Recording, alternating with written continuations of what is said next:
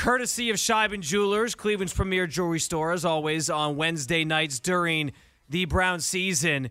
We welcome in our Browns beat reporter, Daryl Ruiter. Daryl, what's going on tonight, man? They can't be married? What do you mean? Deal breaker.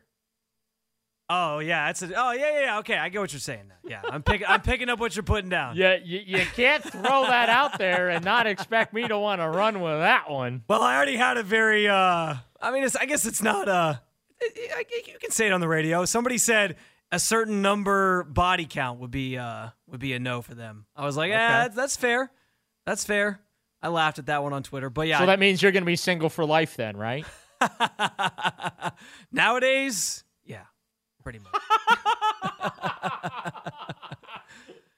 I can't believe you just went along with that. I had to. Daryl, is it for the best to think that Cade York didn't end up back in the Browns practice squad? Because I was just envisioning these scenarios where, like, as soon as Dustin Hopkins misses a kick, Browns fans are just in their feelings talking about on social media, oh, we got to bring Cade York back up and give this a try again. And I don't really want to be any part of that. Yeah, I think it's for the best that he went elsewhere for him.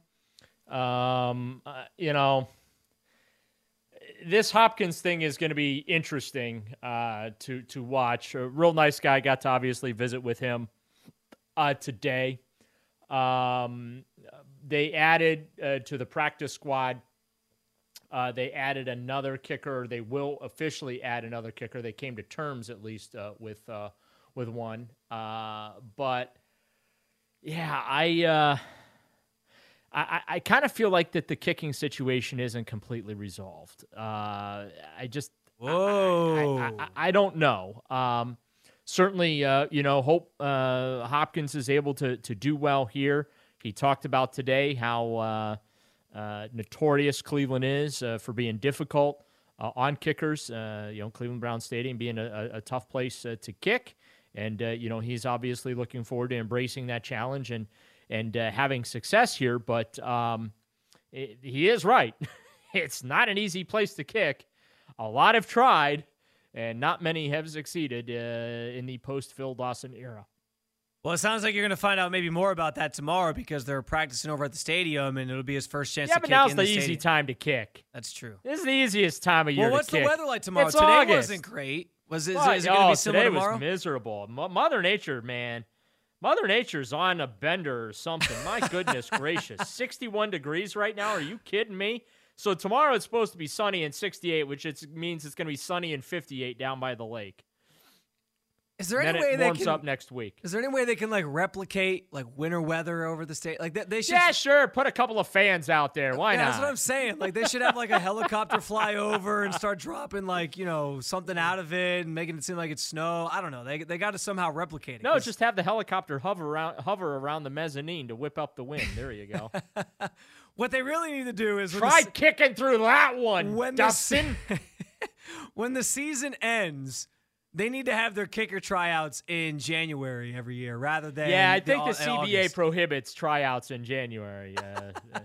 Just say, details. I hate to let facts get in the way of your good story there, but maybe that's that is kind of the facts are kind of my department here. Maybe that is true. And you do a great job at sharing the facts with us, obviously at 922thefan.com and on Twitter, Right or Wrong Fan.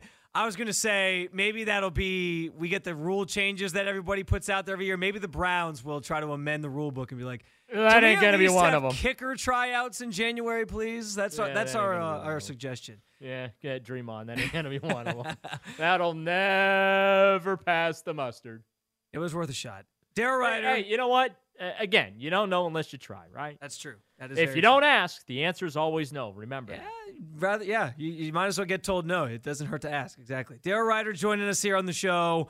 Have we gotten a good explanation yet for why Denzel Ward played over the weekend? I missed Kevin Stefanski's presser today, but the other ones where he was asked about it, he just kind of beat around the bush like he tends to do. Yeah, didn't ask him specifically about that. My questions are more so centered around Denzel Ward's future with the Cleveland Browns, because this is concussion number 4, And I think that there are some honest conversations and questions that certainly need to be asked there. I asked Glenn Cook, the assistant general manager and vice president of player personnel today, and he quickly passed that question off to Kevin Stefanski to answer. He wanted no part of that when I asked him about if there was concern about Denzel Ward's long-term future with this being his fourth concussion. And again, I think that is a conversation that needs to be had, privately behind the scenes, because again, I'm looking at this situation not as a football situation. I'm looking at this as the human element. Yeah. Brain trauma, concussions.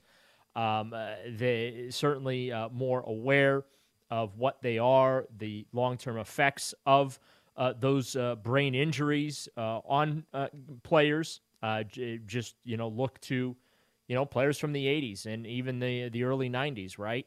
The days of just breaking out the smelling salts and, waking a guy up and then sending him back out there, those are over.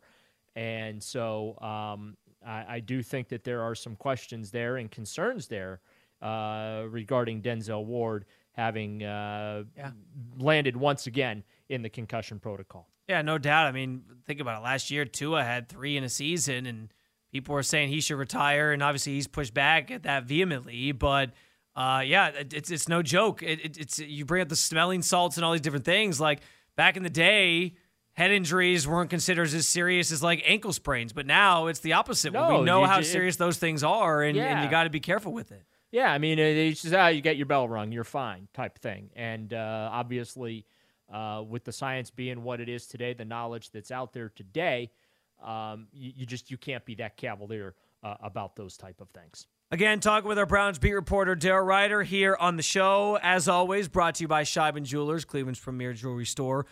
Well, you sort of suggest the kicking situation maybe isn't resolved, but beyond the kicking situation, For now it is. True. But you know what I'm saying. Yeah, I got you.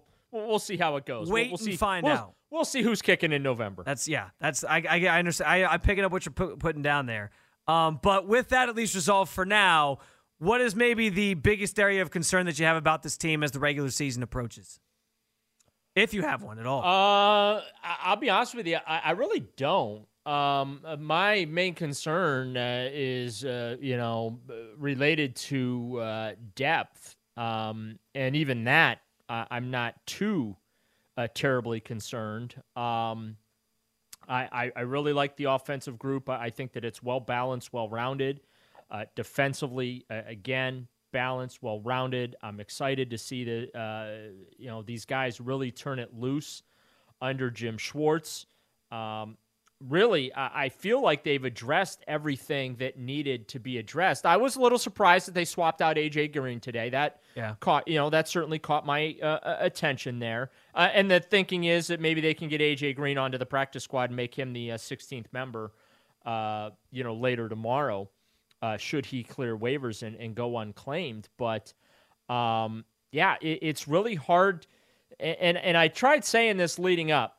Because I think a lot of folks around here are hooked on the waiver deadline, the initial waiver claims there after that first 53-man roster gets set. Because so used to the Browns bringing in a lot of guys right before the season in the hopes that they're going to be able to have an impact, and that's just not the case. They claim the kid from Kansas City, and that's really about it. Only one spot, right? Now. I do think there's going to be a couple of injured reserve moves to come here before week 1, but really they're in no hurry to make those moves, and they got plenty of time to do that. So some further roster tweaking is going to occur in the coming days, but Jordan Kunashik, he's going to go on injured reserve, I believe, at some point. So they'll look to fill his spot. But other than that, I really feel like that this roster's in pretty good shape overall.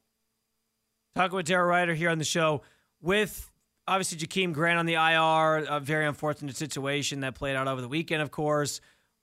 Sort of open tryouts, I would imagine, right now for the returning job. Who do you think is kind of in the driver's seat to maybe take that job, or what does that look like, you think? Well, I've ruled you out.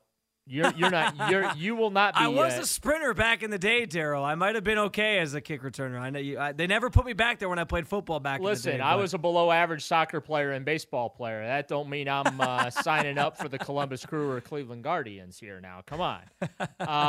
The Guardians might need a bat. I don't know if you got anything. I'm really good at leaning into pitches. Hey, on base percentage is going up, Daryl. Hey, do I care how he gets on base? No, you do not. You can be like Kevin Youkilis, the Greek god of walks. That's right. I used to do that in high school too. I used to squat down real low to see if I could draw some walks because that was about the only shot I had at getting on base because I couldn't hit worth a lick.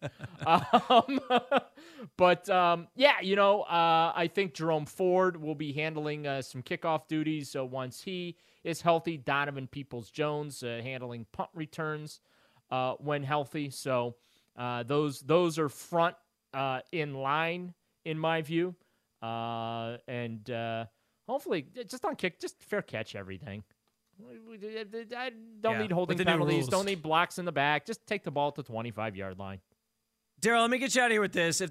Obviously, if the Browns make the playoffs this year, it's going to be a success no matter what. I'm not trying to dispute that at all with this question. If something happens in the playoffs that doesn't go their way, that's true. If you get like a Chargers from last year, yeah, I know how this works. Okay. But the hypothetical I've been kind of throwing out tonight is that if they make the playoffs on the back of their defense being like a top 5 defense, super dominant, which I think there's hype that could actually be the case. But the offense in Deshaun is just like, okay, let's say they're average this year. Okay. Yeah, it would be a successful season. You made the playoffs. You did what everybody kind of wanted you to see you do. But wouldn't it be somewhat discouraging as you kind of look ahead to the future? Because when this team signed up for the Deshaun Watson experience, the expectation was that the offense was going to be great. And to me, like, defenses can vary year to year. I kind of feel like they're like bullpens in baseball. So to sort of still have questions about that group, yeah, like I'd look back and say, great, I'm glad they had a successful season, but I'm curious about what's ahead for this offense, and I'm a little bit weary moving forward. I don't care how they get there, just get there. That's how I look at it. That's fair. If that means that they got to do, what was it, the 2002 Super Bowl champion Baltimore Ravens, right? That offense was anemic, and their defense carried them to the championship, right? You know, you're right. I am not being facetious or sarcastic here. I'm dead serious. I don't care how they get there. If it's with the top 5 defense and the offense is trash, then so be it. Just get there. If it's vice versa, if the defense is still a sieve and they can't tackle anybody or whatever, but the offense is putting up 40 points a game, fine by me. Just get there. I don't care how. Now, defense wins championships, as they like to say, right? Yeah. And I do feel like that this defense has enough pieces and parts to be in that conversation. I'm not saying they're a championship defense or anything like that, but I think that this defense, personnel-wise, is going to be good enough to get them into the playoffs, or help them get to the playoffs, I should say. And obviously, the offense should be able to do that. Look, I think I got to go back. I meant to do this today, and I got caught up in some stuff. This offense should rival the highest scoring offenses that the Browns have had since 1999. They should be able to score at minimum 400 points in the upcoming season. I think they've only done that 2 or 3 times in this expansion era where they've scored more than 400 points in a season. That should be attainable when I look at the personnel they have to work with. But yeah, I don't care how they get there. Just get there. I want to, I don't want to be covering coaching searches because people got fired in January. I want to be covering playoff games. He's Daryl Ruiter. Does a fine job covering the Cleveland Browns for us over at 922thefan.com. You can follow him on Twitter at RightorWrongFan. He also may be coming to a ballpark near you, trying out for the Cleveland Guardians. No chance. I don't think I could take a 100-mile-an-hour fastball to the ribs. I don't think that, and I certainly don't have enough padding on the backside there either. I am not subjecting myself to bodily harm. The season's lost anyway. And what are they, 4 back, 5 back now? I think 5. I think 5 after today. Yeah, still a long shot, but hey, they still play the Twins 3 times, so there's a chance. Yeah. Saying there's a chance. There's a chance until there isn't. I know. Daryl, always appreciate your time, my man. Thank you. You bet. Good stuff. Daryl Ruiter, our Browns beat reporter. He said at the end there, just get in however necessary. And listen, I'm with you. I'm with him on that wholeheartedly. The question I'm throwing out is more so looking ahead to the future. I'm not going to sit here and split hairs on, well, they got in this way or they didn't win pretty or they didn't. I don't care how they get in. Just get in for 2023.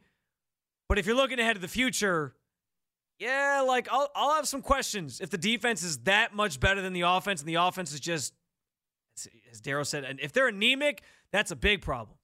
If they're average, I'll still have some questions, but it could be something that's still sustainable. I just don't know how I'll feel about them stacking up with the best of the best. The Patrick Mahomes of the world, the other top teams in the AFC. Can they compete with those teams if their offense is average and their defense is great? Maybe, but I like their chances better if what we signed up for with Deshaun Watson was to come to fruition.